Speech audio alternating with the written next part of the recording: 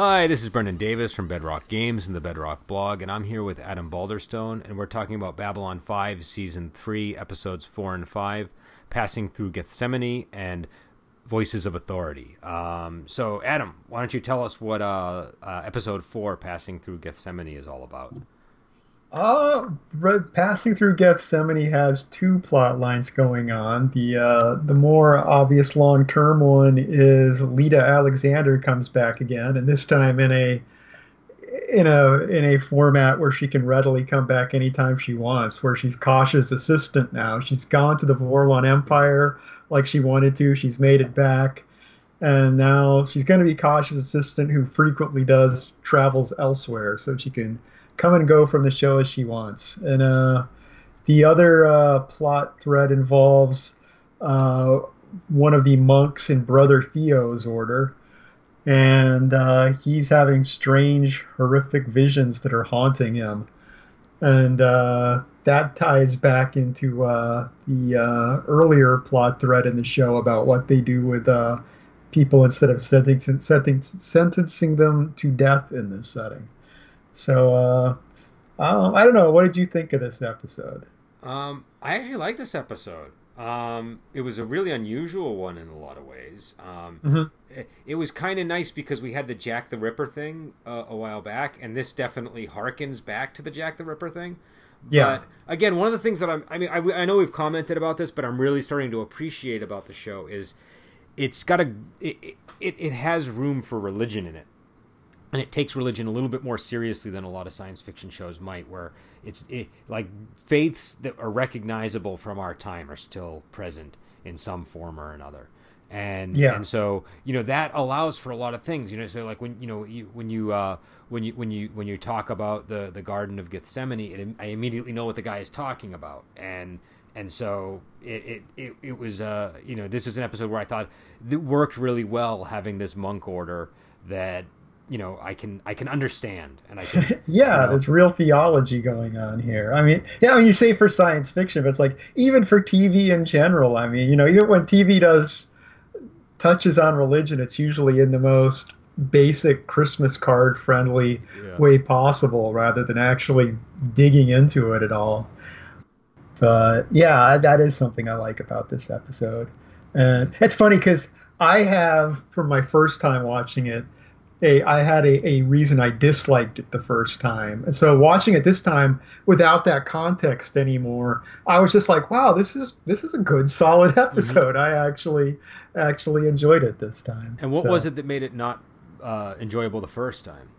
It's because the first time I watched this, I had a friend who I'd been telling about the show and like all the big plots going on and the shadows and the war, the Narn and Centauri and stuff, and telling about the show. And he was like over at my place the night this episode aired. I'm like, oh, you should watch this show. And it was this weird episode about this serial killer and theology and stuff, and he just like none of the stuff I talked about was in the show, and so he didn't like it, which by default kind of colored my reaction to the episode. So, okay.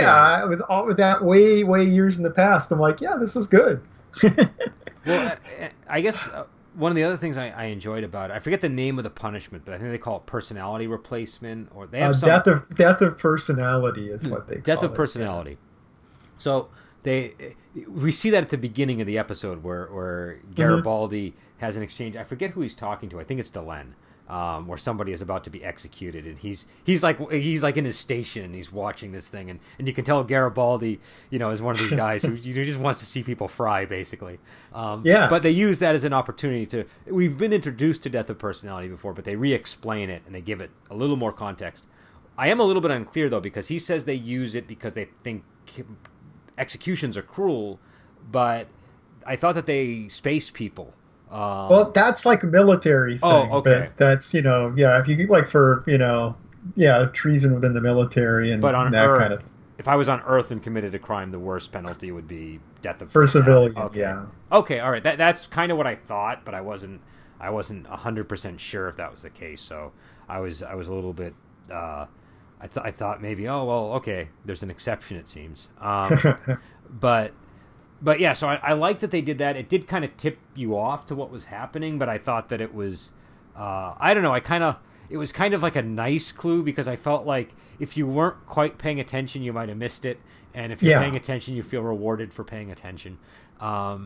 And yeah, I had that moment too, because it is really heavy handed. You know, because as I already knew what the episode was about, we got to that scene. I'm like, wow, they're really cluing you in. But of course, the Death of Personality episode was, 2 seasons ago for one thing, and it was a good scene. I liked it. Was a well done scene, even if it was tipping the hand a lot on it. Having the conversation with Delenn and Garibaldi, it set the mood for everything, I think. But what I thought was also interesting about this is the monk guy. He, I think, what was his name? Edward? He's Edward / Edward. Charlie, right? Yeah. So he's Edward, the guy, and Charles Dexter, the killer. So I thought that was, kind of an interesting name choice for... I think I don't think I call him Charlie Dexter. I didn't pick up on Charles Dexter. Yeah. You're right. That flew right over my head. But it was funny that there was really a good series of sort of like psychological horror clues laid out throughout the episode. Like a black rose falls out of his bag and he can't explain it. But there's enough plausible deniability in the scene that you're wondering if the person he was talking to put it there, or do you know what I mean? You're not really sure. And there's a few scenes like that. And then it starts to become clear, oh no, this guy's having some kind of mental breakdown or something. And the whole time leading up to that, he's going, like, their whole purpose is they're trying to find out more about what other alien religions believe about God, basically, and they're trying to find the points of commonality, I think. And he has a conversation with Delenn, who's naturally, happy to talk to him about this sort of stuff, and I think she sort of flips it on him and asks him a question, and he starts. It's clear he has a particular interest in the Garden of Gethsemane and Jesus' temptation to not die on the cross, and he's wondering if he could do that, if he would be able to undergo the crucifixion. And he's able to find out by the end of the episode. It's But I don't know. I thought it was interesting because there's this guy who's number one. They're sort of asking a moral question of, like, is he absolved of the crime that he committed? Because he was a terrible serial killer. He did some horrible stuff. But he's become like a really devout religious person who's, if that Centauri telepath hadn't tried to, hadn't messed with his memories, basically the plot is that the people whose families he affected, or the families of the people who he killed, they basically hire the telepath to turn him back online so that he can remember who he is, and then they want to murder him on Babylon 5, and it sounds like they paid a lot of money to track him down.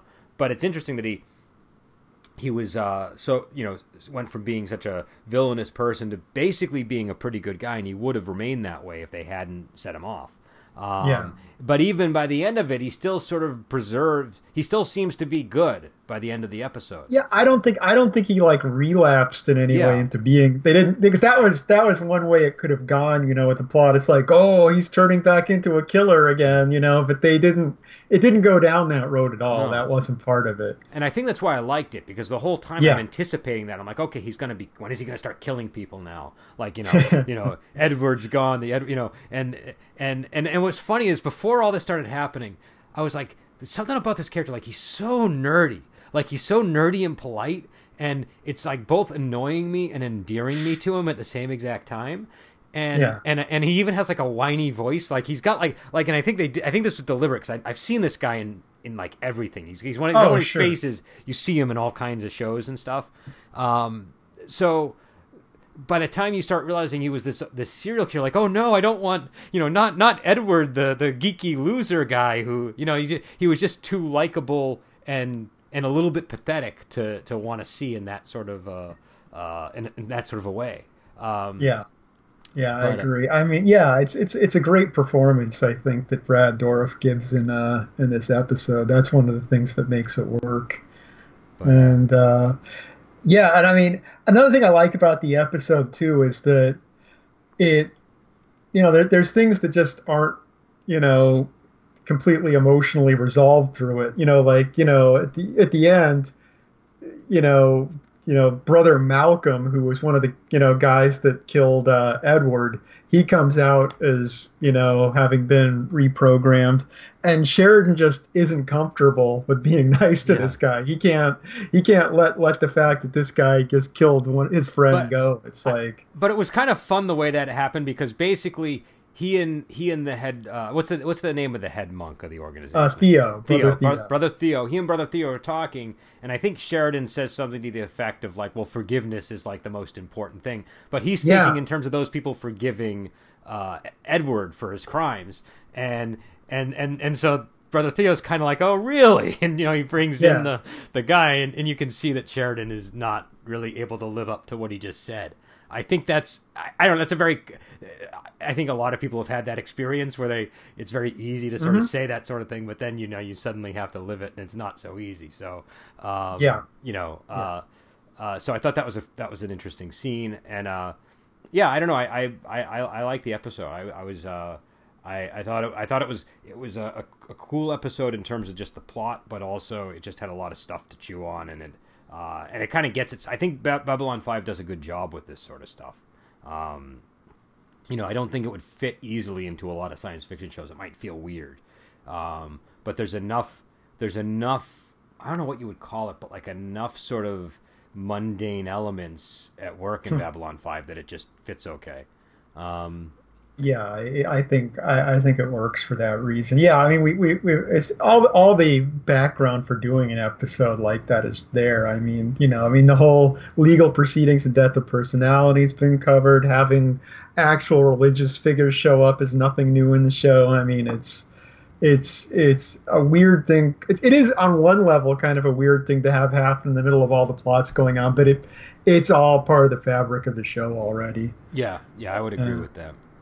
And and oh, go the ahead. lead, yeah, I was gonna say, so the Lita plot line, I felt like I said that is barely a plot. I mean, she does show up in the Edward plot, figuring out that there's another psychic involved and so on, but or no, not figuring it out, but but she has an involvement in it, but but yeah, that was mainly, I felt, just kind of setting her up in the show, or again giving her a role where she could be there again without Psychor having an easy way of getting at her. And But that makes sense because I was wondering about that. I was like, how are they going to get her in this? Like, she'll just get nabbed by Psychor in the first 5 minutes, unless like there's like a dozen plot holes. So, yeah, so this actually makes sense. And it really had me intrigued too. I really am trying to feel uh, like there's a lot of mysterious stuff going on between her and Kosh, and so there is. And the fact her body's changed, and everyone's like, wow, is it anyone else creeped out by this? Garibaldi has that scene. Everyone else kind of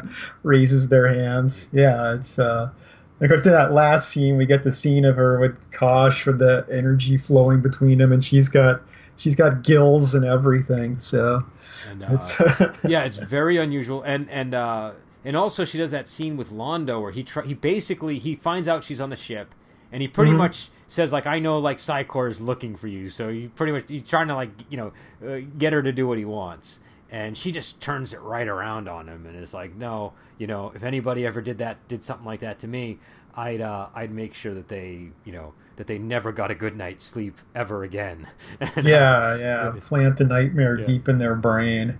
and Yeah. And I thought that was good too because Londo, that's something that would bother Londo. Londo, we've seen him have an experience with what was it, the Techno Mages? Was that what that group was called? The techno mages. Yeah, So, yeah. so that's the And kind of threat I think he respects. And he backed down. Yeah, he kind of blows it off like, "Bah, I already have nightmares." But even though he makes that statement, it's like, yeah, he does not like the idea. But yeah, so it was a very interesting episode. I am wondering. Okay, she was lost in space for all this time, and she said the Vorlons found her like passed out or something, and so I'm wondering if that means maybe she actually died, and they've like That's an interesting theory. yeah, Yes. there's a lot going on at the end of that episode. So, but yeah, so I was again, it like you said, it doesn't really get too deeply into the plot, the overall story, but it fleshed it out in a nice way, and it was good. It was a good standalone episode, I thought. Mm-hmm. And Yeah. I guess we should mention too, because you had told me that this season's all written by Straczynski, right? And so this is another Straczynski episode, obviously. This is another Straczynski one, yeah. And so I'm curious to see how that plays out. So far, I think it's working. We'll see, we'll see how it goes. And so the next episode we've got is Voices of Authority, and the threads going on in this one. Drawl pops up again, and he wants to try and encourage the War Council to try and recruit other First Ones that are hiding out there and see if they can get them on their side. And their attempt to do that is complicated by the fact that the Ministry of Peace sends a new political officer to keep an eye on Sheridan, and which keeps him very busy through the whole episode. And that was a very interesting character. Yeah, she was. You said Julie Musante. Was that the name you said it is? Yeah, that's her name. Yeah, she was. I don't know how you would describe her. She wouldn't really appear in a show these days, but in like the '90s, she was a very common type of character, I think. Yeah. And so she immediately tries to seduce Sheridan, and I think it's just to.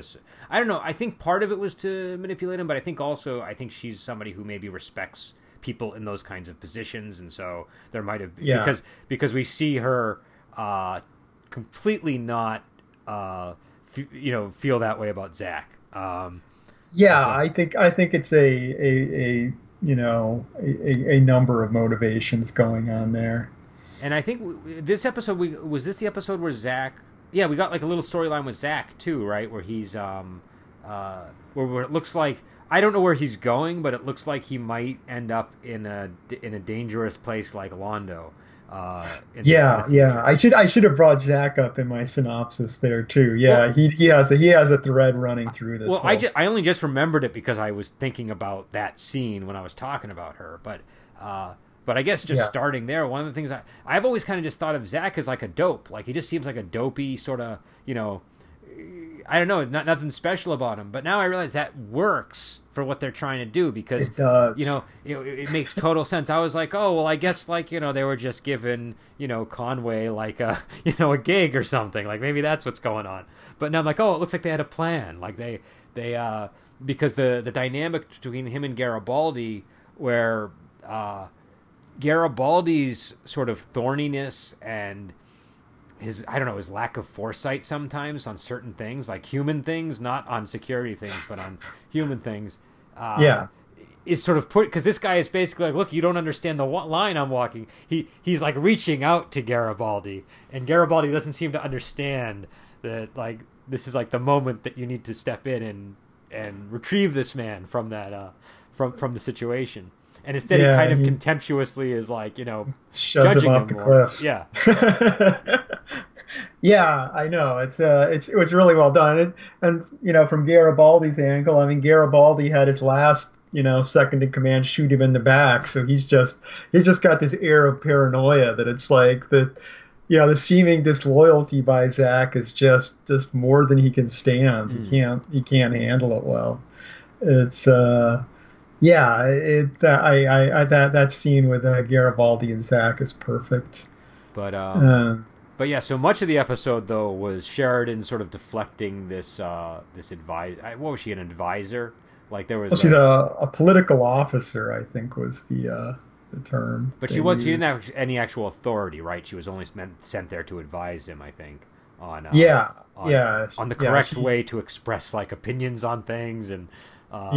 And essentially they're doing like it's now reached the point where like dissent is just not tolerated, and you have to like really frame your dissent carefully.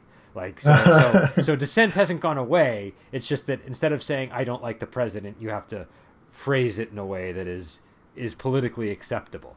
And so but the propaganda machine is fully in place. The night watch is in place to prevent people from straying it's becoming a very repressive feature of the government on Earth, and Sheridan is, I think, almost dangerously oblivious to the problem that this presents to him.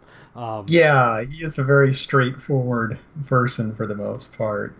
But yeah, I really like the conversation they have over dinner, Julie and Sheridan, where Julie's like, where he's bringing up his reservations about the Centauri tour, and how, he doesn't like the fact that, that Earth has made this alliance with the Centauri when the Centauri are in the process of expanding the war and attacking more and more aliens. And her feeling is that, but Earth would never make an alliance with anyone that was, starting wars. And it's like, yeah, but the Centauri, no, that proves my point. The fact we've made an alliance with the Centauri proves that they are not expanding the war, because we wouldn't do that. But you also get so there are strong flashes of intelligence in that character. She's really smart. Yeah. And so I think she knows that's a total lie. She's just I think she's explaining the logic of the new reasoning to him in that scene. She opened. I can't remember the quote, but at one point she just opens up about the fact this is all bullshit, but this is the way it is. I forget how she words it, but I mean if this character just believed all this stuff and was kind of a puppet, it wouldn't be a fascinating character. But she knows the spin that she's making, and that's what makes it work. I think she sees the spin as a necessary political tool. Like, I think she believes in the government's aims, but she, knows that the methods are maybe BS. But yeah, so I think that was probably one of the more interesting things about the character, actually, was that she does seem to be aware of the, that this is just, blatant, deception through language use. Well, it's like there's an interesting interplay when she first meets with Sheridan in his office, where they where she's trying to convince him she has authority to an extent. She kind of brings up the thing. It's like, well, he's like, because Sheridan's like, well, this is a military operation. You don't have nothing to say to me. And he's just like, well, yes, but it's it's a military. The military, defers to a civilian government, which has nothing to do with the way chain of command works. Yeah. And but she's trying to slip that in there, and eventually she concedes it when he calls her on that. So it is she's trying to get away with things at times in a clever way. I like the discussions between those two characters a lot. And I think too, like his sort of position as sort of this great war hero is really, the thing that seems to be protecting him. Yes, because he's obviously useful to them. It'd be like, he's like an all-star war hero. Like maybe, I don't know, possibly the biggest war hero, I would think, from that war. And so yeah, definitely. So they don't want to lose that valuable piece on the table. Well, him being such a big hero, it's like if they wanted to, go after him, abruptly, it would be tough. It's like it's the kind of thing that could backfire on them. So they're very careful about it. And so then there was this whole other subplot, or I guess not even a subplot. This was really kind of the bigger, more important story in a way, where they're searching for the first ones to help recruit them into the war against the Shadows. And the first ones are like these ancient, vast alien races that are like the size of planets sometimes, it seems, unless they're, I don't know, I'm not entirely clear on their nature, because I guess they could just be projecting, this might, maybe there's smaller people projecting these things out there, but Ivanova ends up having to go to, what's the name of the planet? Sigma 957. Sigma 957. So and she goes to Epsilon 3 to do to get into the machine and be projected to find, I guess she's trying to find the location, and that's what that's how they find Sigma 957, right? Yeah, I get what you were saying earlier when I was like, Sigma 9. Yeah, of course. She went to Epsilon 3 to project the Sigma 957. Yeah. Okay, no, I just wanted to be clear, because I was confused about it, so I didn't know if but anyway, so Ivanova goes there, and she's on the White Star, right? Like, he puts her in command of the White Star, I think. Yeah, he does put her in command of the White Star. Yes. And so it was interesting seeing her in command of it, and also, she's there with I forget the ranger's name, but the ranger who's on the council, Uh, Marcus. Marcus. Yes. So Marcus is there, and initially these when they go to speak to the first ones, or this at least this group of first ones, they say no, and Ivanova sort of coaxes them by saying, "Oh, well, that's what the Vorlon said you were going to say anyways, and you're Yeah. just too cowardly." And so that They they're take the this bait. vast ancient first one race. Apparently, they have an issue with pride, and so they agree to join the war. But Yeah. go ahead, go ahead. I was going to say, and it's worth remembering too, just as a callback too, that Sigma 957 was the planet Catherine Sakai went to in the first season, where she got into trouble, and Jakar sent help for her, or he warned her away from that planet. Oh yeah, that's right. So was this the same thing that was knocking the? Yeah. Okay, all right. The So effects that made it a little different looking, but okay.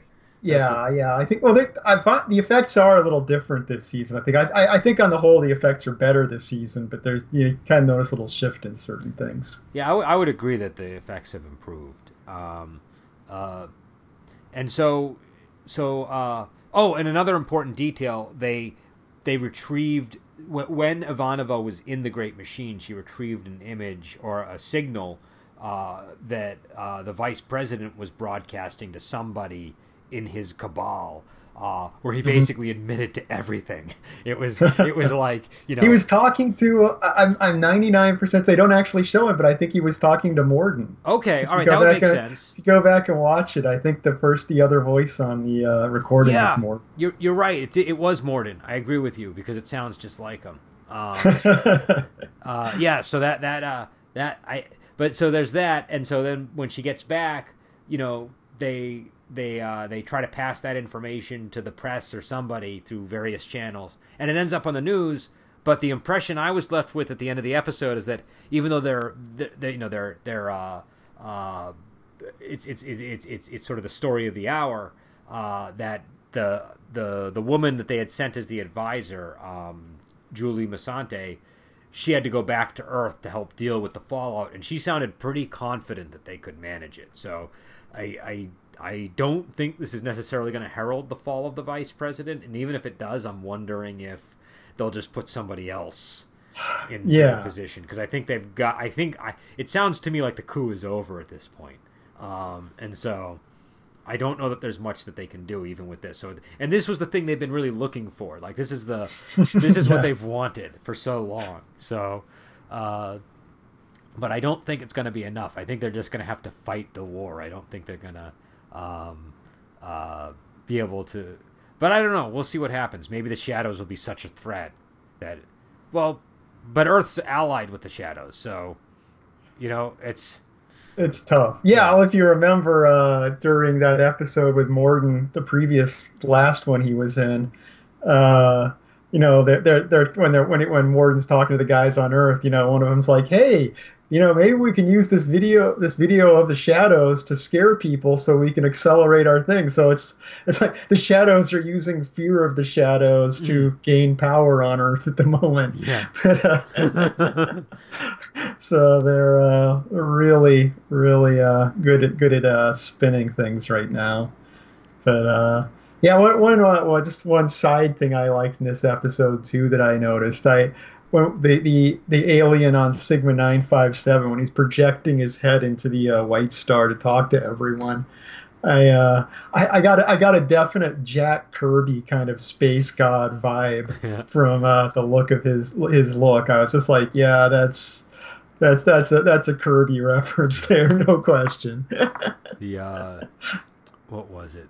And we got more drawl this episode. Or drawl, yes, he was in full drawl spirit during this episode for sure. And so and also I think Drawl realizes that the issue is I think she goes in the machine, and because she's a telepath, she's able to do things that, or she's a latent telepath, but still a telepath, and so she's able to do things that other people might not be able to do in there. And so I think that was the explanation for her getting the signal from the vice president. I got to say, to that vice president, that's the perfect guy for that character. He is. It's great casting. He just has like the only better person would be Bill Murray's brother. I can't remember his name, but that would be like if they were going to go full Hollywood actor, that would be the guy that you would want. Yeah, Brian Murray Doyle, I think, something like that. But yeah, he would be perfect as well. Yeah, I guess if they did if they did a reboot, he'd have to play the vice president. Yeah. If they do the big, big cinematic version that they've been promising for decades now. Oh, is there going to be a Babylon 5 movie? Is that something that is there is always there is always going to be a Babylon 5 movie. But how would you do it now? I mean, like, so many people have passed away, and yeah, you'd have to reboot it at this point. I okay. mean, yeah. I mean, there are still, like, Londo's still alive. Delenn is still alive. I get, some of the people are still around, and yeah, but it's one of those things. Honestly, I don't really want a Babylon 5 movie. I mean, if they're going to reboot it, I want like an HBO series or something like that. It's like I'd rather just get a new series that had a more up-to-date budget or something, because I feel like you can't really capture the spirit of what Babylon 5 is into a 2.5 hour movie. It's just that's not what it's built to do, if you ask me. But, no, I agree with you. I mean, it might work as like a 6-part movie series or something, but yeah, I can't see it doing it really does benefit from having a show format. Though honestly, I don't know if I would trust anybody to make this show again. I don't think you could get it the same. You couldn't make it as it is now. And I think it would lend itself to all of the problems with shows these days that bother me. Do you know what I mean? So I think that would be, I don't know. I can sort of see how it might play out on AMC and on HBO. I don't find I have quite as much interest as the things that are being put out these days. So, but I don't know. Stuff can always surprise you. It can. But yeah, I don't know. We'd have to see. And like I said, I don't think anything's going to happen with it anyway. It's yeah. I mean, they've done a few attempts to bring Babylon 5 back in different ways. With TV movies and with other series, and it just hasn't worked. It doesn't have that Star Trek franchise longevity that Yeah, well, I think part of it is just interference. I mean, Crusade, which was the next series that they did, is terrible, and it's a lot of the terribleness of it is just because of it getting stepped on by executives not letting him do what he wanted to do with the show. So. Oh, okay. Yeah, I guess that would always be a problem. Now, he's also working on a new series, right? Isn't he on... did he do Sense8 or something? Is that his... He did work on Sense8. Actually, our mutual friend Robert was just watching Sense8 last week, and when I was talking to him on the phone, he was saying, Sense8's really good, so... Where is Sense8? Because I was listening to an interview with Straczynski, and I was like, maybe I should check that show out, It's a Netflix show. Is it? So it's easily accessible. There's just too much to watch. It's on my watch list. I just hadn't gotten there yet. I'm sure Robert has recommended it to me at one point, but it might be just one of these things where, I'll hear about a show and I'll watch it 4 or 5 years down the road. I know. It's done. The show's over now. They did 2 seasons and it's done. So you don't have to worry about, you can watch it all and it's over. So. And it's only 2 seasons, so that should be. And I think 2 Netflix seasons at that. And it was him and the Wachowski brothers, right? That was the Wachowskis. The Wachowskis. Yes. But it was I don't know if I have time I might watch it, but it's because I do like I like Wachowski style science fiction, especially recently. Sure. The stuff that hasn't been as successful has actually been appealing to me. So, yeah, I not all their stuff is great, but I enjoy their stuff. Well, it's fine, even when it's not fantastic. I thought that, like, so with the Matrix and stuff, I liked the first Matrix, and I'm sort of, I think in the opinion with everybody, most people, that the second and the third were not great. Yeah, not great. But the first one really was good. Like, I don't think people understand how good that movie was when it came out. It was a really good movie, and unfortunately, it had these sequels that make you think otherwise. But yeah. But it really was a good movie, and I liked Cloud Atlas a lot. Like, that movie really I enjoyed, and so I think I could give Sense8 a look, and maybe TV is like their medium. Do you know what I mean? Like, sometimes that's the case. Sometimes people thrive better on a television medium than a film medium, and because like I think they take a lot of chances, and so television, you have more room to kind of take a chance. And if it doesn't go well, you have another episode. So, Yeah, and recalibrate. but yeah, that is something I will take a look at, definitely. And let's see. But yeah, I guess if we've moved on to talking about an entirely different TV show that we haven't even watched, I guess we're done talking about this episode. Yeah, it's probably wise to wait till we've seen the shows to talk about them. Yeah, that's right. But yeah. So, anyways, this is obviously a slightly shorter episode. We did two episodes this episode. So next time we might do 3. I would recommend doing 3 next time. Okay. Actually, yeah, I know Adam really wanted to get to 6, so I could sense the urgency of getting to episode 6 with Adam. I figured 3 will be a very good number to get a very exciting podcast next time. That would be perfect. And so we'll be back on. We're gonna do tomorrow. We're gonna do the classic Who, and I guess we'll probably do Wednesday the next Babylon 5 episode. And Friday we do our Wuxia thing, and so we'll be again. I apologize that we didn't have the episode for this Friday's Wuxia viewing. I just had a lot of stuff, so we rescheduled. But next week we'll be back on. And all right, so we will let you go, and until then, we'll talk to you later.